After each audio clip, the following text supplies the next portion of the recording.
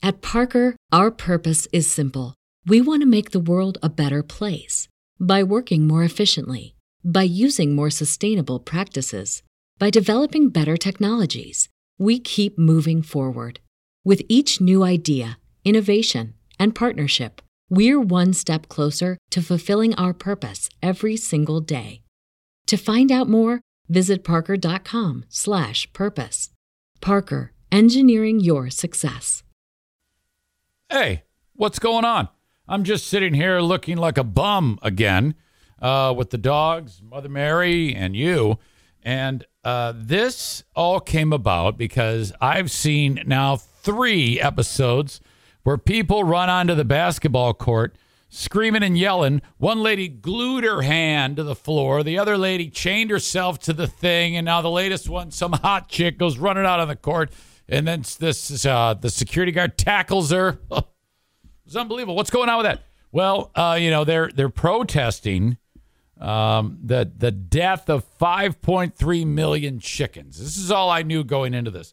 5.3 million chickens died at like a chicken factory. Do they call them chicken I don't even know.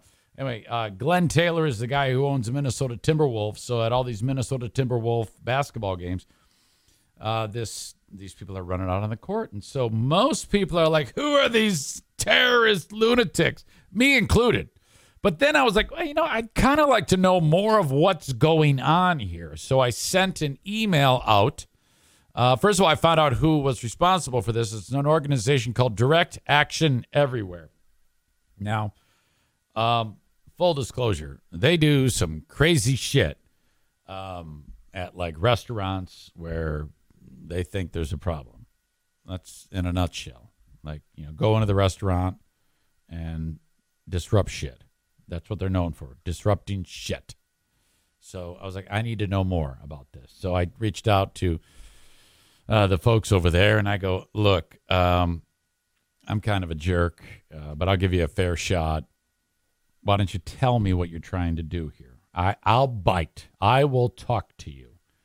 Are you interested? I invited them on.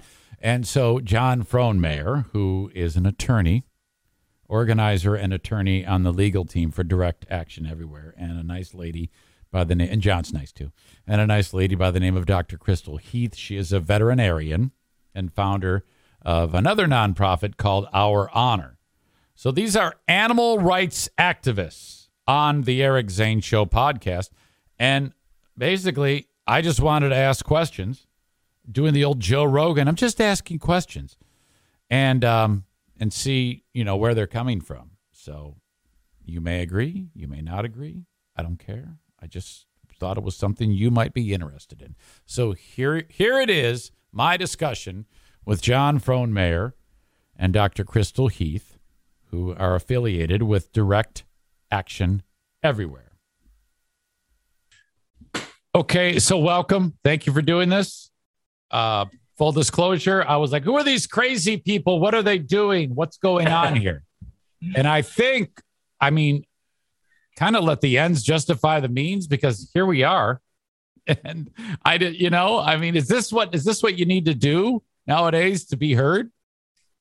Well, when you do kind of a disruptive action, it's pretty hard to include the entire message in what you're doing. And so part of the process is afterwards having conversations like these and responding to folks who are curious. But in general, I would say I do think disruptions are necessary. Our group has been doing investigations for years and years. We did an investigation of Rembrandt Farms owned by Glenn Taylor, and we released it, and it got some attention, but not much. And since these 3 women have done these disruptions, the message has been amplified, many orders of magnitude. So, it for better or for worse, I think it does work. I didn't know what direct action was, and now I know the website. I've taken a look. I'm talking to you, and I figured, it's worth a little bit of looking into. So, We appreciate that, Eric. Yeah, and I was honest with you. I was like, "Who are these crazy people? This is nuts," and I think a lot of people say that. Do you think this is this better for you? Is there good and bad with this and these people doing this on the basketball courts? I mean, is there some negative that you hate? Well, Crystal, do you want to answer that? Because I know you're more ambivalent about disruptions in general. Yeah, I mean, I'm a veterinarian, but I've been trying so hard to raise awareness about ventilation shutdown. It being used in our food system. I've had over 1,500 veterinarians sign on to Veterinarians Against Ventilation Shutdown, VAVSD.org. And we've tried to get the AVMA to address this issue and get producers to develop alternatives, especially before they repopulate.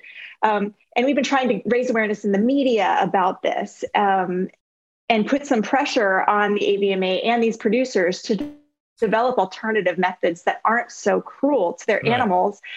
And we've been getting nowhere. And then DXE does their thing. And all of a sudden, everybody's reaching out to me and asking for interviews and wanting to learn more about ventilation shutdown and what are the alternatives and, what can we do moving forward? And we're really having these deep conversations that we weren't able to have before this crazy action took place. So, yeah, I think it's a big win, actually. So for me at home, all I hear is Glenn Taylor had to euthanize or put down 5.3 million chickens because of avian bird flu. Is that part correct?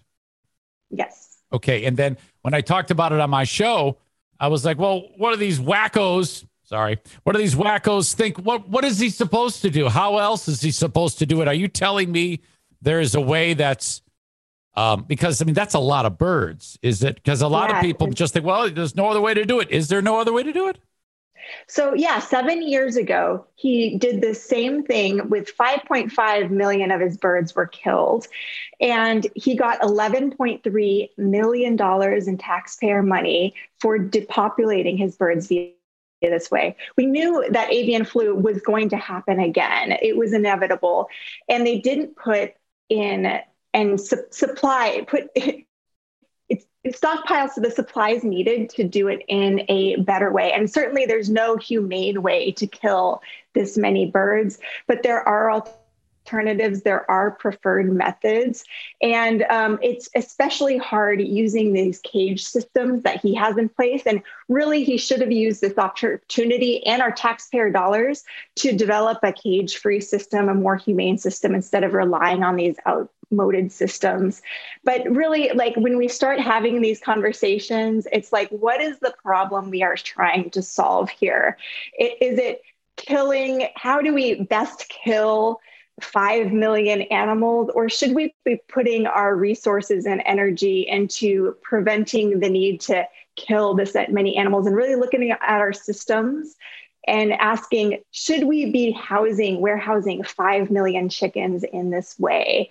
And maybe we should develop a kinder food system, one that doesn't mean that human beings have to commit these mass atrocities. Why and don't then you? Also, couldn't you? Couldn't you and just, make something that's better for them that would be as effective cost-wise? And you know what I mean? Is it, or are you just saying you go do it, you can do better? No. Yeah, there are alternative methods for sure, but we have to look at the pragmatic approach. Okay. Before he's able to repopulate these birds, he needs to put in a method in place. And one of those methods are high expansion foam filled with CO2 or N2 that causes unconsciousness within 1 to 30 seconds and death within 3 minutes. It cannot be used in the cage system he has, so he has to change that system. But using our taxpayer dollars, which he's going to be getting, he should change his business model to that. But he is in a high-risk business model that, of course, the taxpayers are supporting. They're not allowing him to take on the business risk that is inherent in this business model. And we really start to have to wonder, should the taxpayers be funding billionaires to rely and depend on and perpetuate an inherently risky business model that could very much lead to the next pandemic in human beings, because avian flu could potentially create the next pandemic among humans. And that has been shown with flus in the past, influenza virus outbreaks in the past. And that future is coming. And we really have to look at, like, what are we doing here? So the pragmatic approach is, yes, there is an alternative method using high expansion foam, but long-term, we really have to look to the future and our structures in place that allow billionaires to commit these mass atrocities on innocent animals, and that pose a threat to public health too. Ultimately, if they weren't using chickens for food, that would be great, right? Is that, I mean, are you thinking like that, or are you thinking that you know full well that that's never going to happen? I mean, where's the mindset of the group? I mean, we disagree that that's not going to happen. You think about the changes that have happened throughout history. But right now, when we're killing this many birds, there's this brilliant op-ed by our friend Susanna Soto in the San Francisco Chronicle, where she was actually a slaughterhouse worker, and she had to kill 700 to 800 chickens during her 4-hour shift at the slaughterhouse. And she talks about the mental toll that takes. Slaughterhouse workers face one of the most dangerous professions in the United States. These are people from marginalized communities being exploited by billionaires like Glenn Taylor. And, our food system does not have to rely on that for the rest of eternity.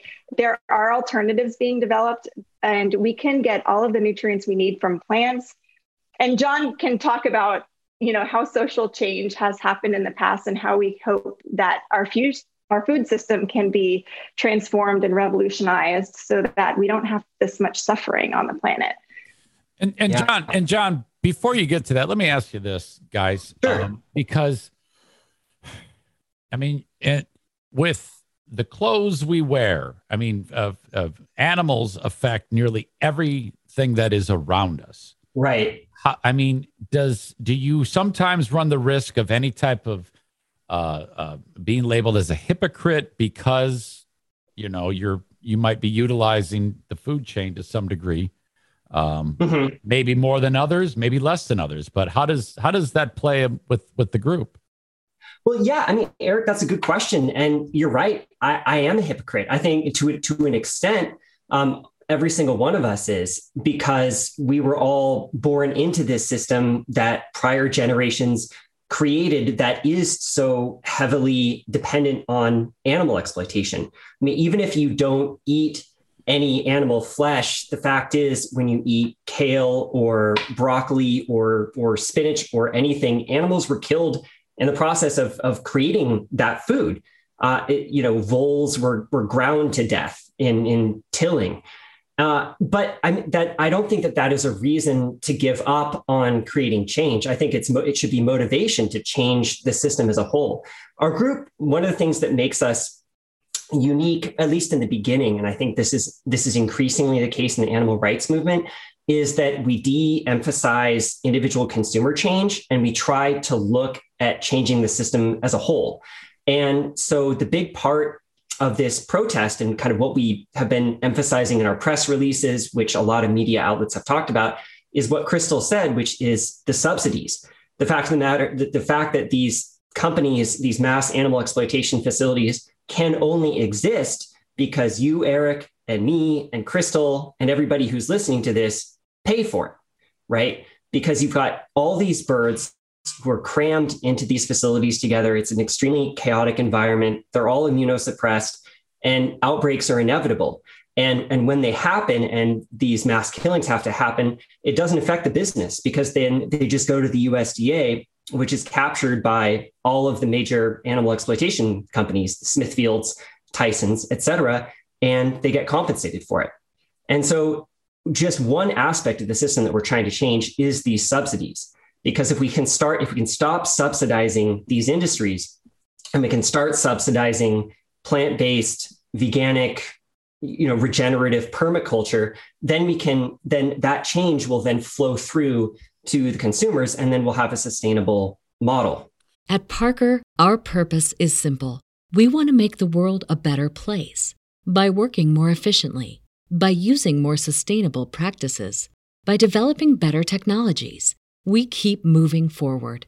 With each new idea, innovation, and partnership, we're one step closer to fulfilling our purpose every single day. To find out more, visit parker.com/purpose. Parker, engineering your success. Does that make sense? Yeah, absolutely. It makes sense. And I appreciate you guys for talking on my level, because I sometimes words bounce off me, and you're doing a great job.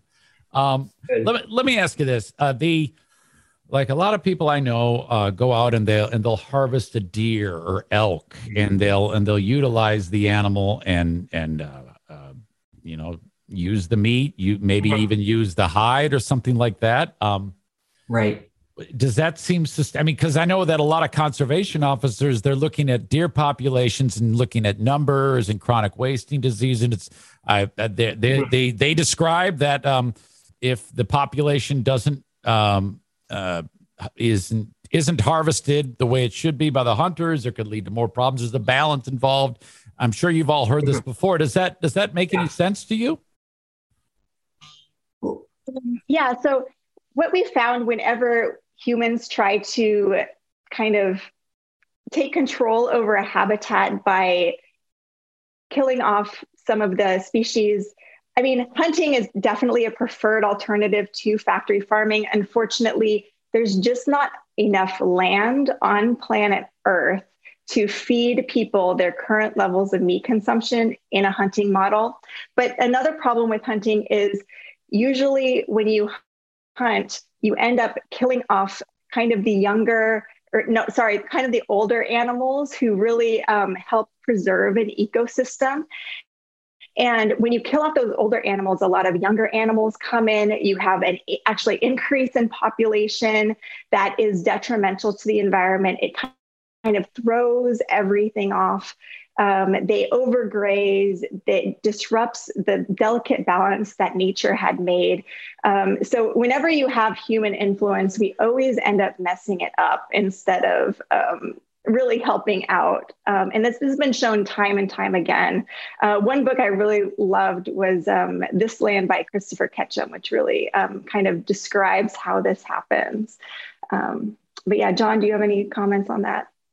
No, yeah, that makes sense. And I mean, I think that the only thing that I would add is I think the underlying, the missing piece from the underlying philosophy of trying to intervene in wild animal populations is just seeing those animals as individuals.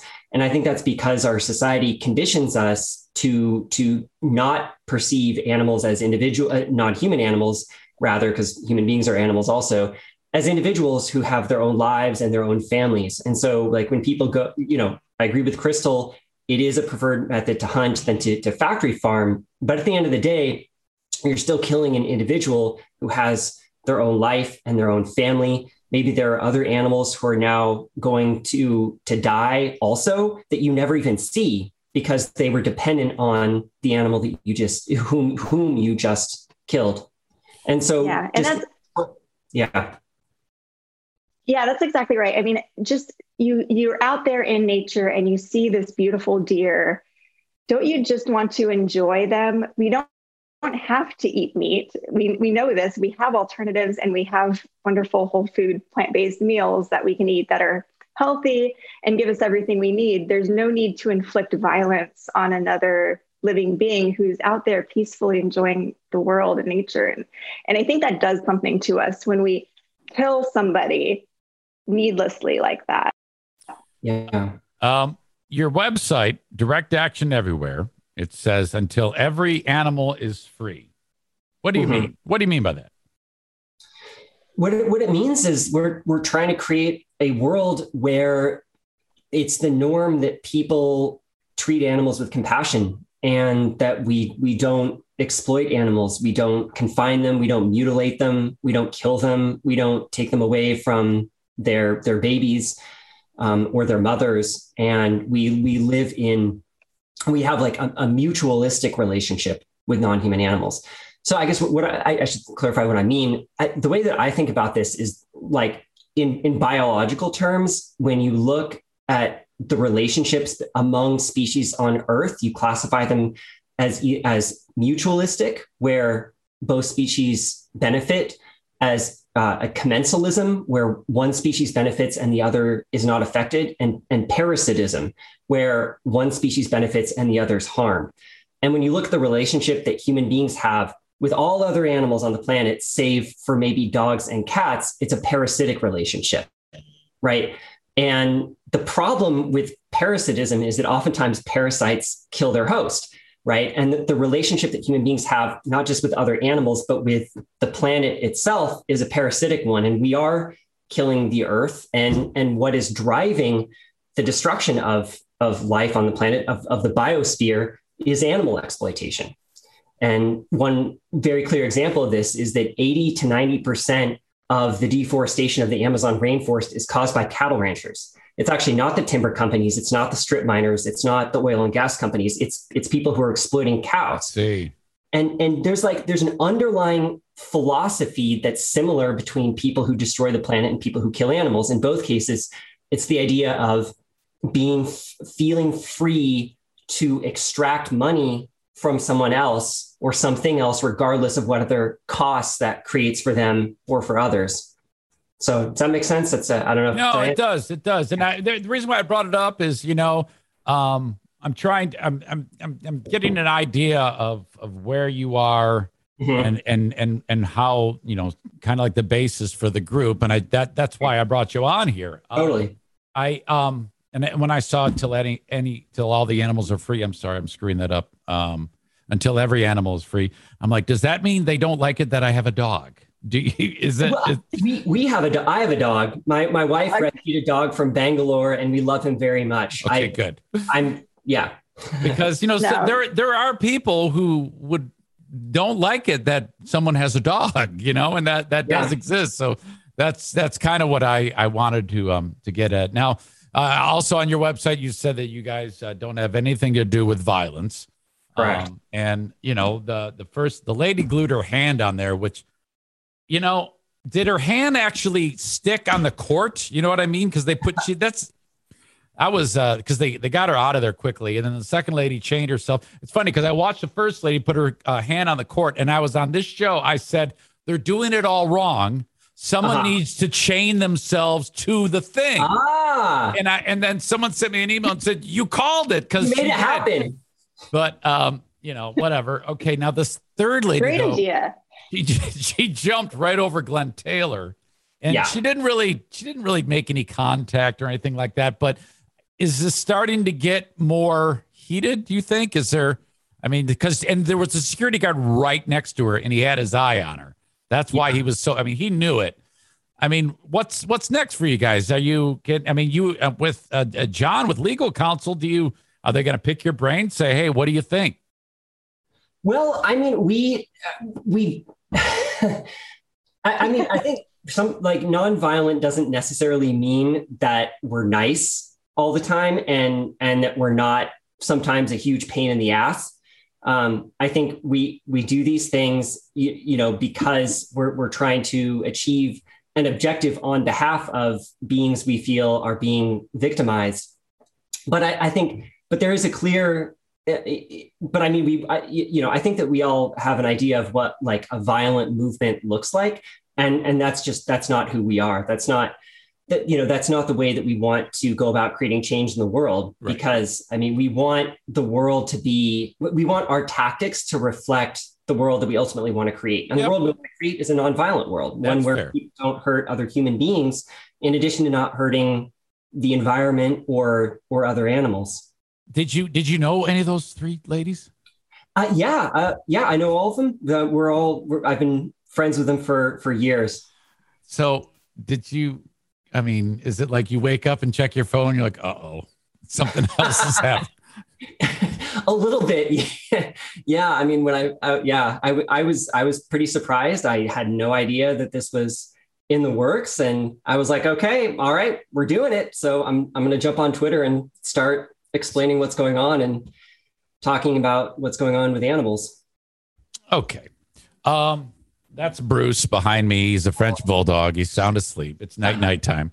Oh, sweetie. I got another one over here, and there's 2 more in the back. We got cats, 4 dogs, 2 cats. Can you believe that? Wow. We're all about it. Okay. Great. Well, I wanted to. I honestly, I would say most of the people that would have started this interview would have been like, boy, what's Eric getting himself into? But I was just curious. I just wanted to hear exactly where you were coming from. I thought that was fair to do that. And no, I'm glad I did it. I'm glad I did it. I can't say that I'm gonna do anything about it. I don't feel compelled to do that right now, but I wanted to at least hear it from you to hear exactly what is going on here, you know? Well, I would say you've already done something. I mean, simply giving this opportunity to have an in-depth discussion is really helpful. I think it's probably answering a lot of questions that people have. And our hope is that people will listen to these interviews and maybe they, like you said, maybe they don't immediately take action, but at least it'll make them more skeptical next time a government official says we need to bail out this industry or something. DirectActionEverywhere.com, and all the information will be in the links of the interview if people want to check out and see for themselves and talk to you and do whatever they want to do. So there you go. I thank you guys so much for spending time. Okay. All right. Have a good week. You too. Take care. Bye-bye.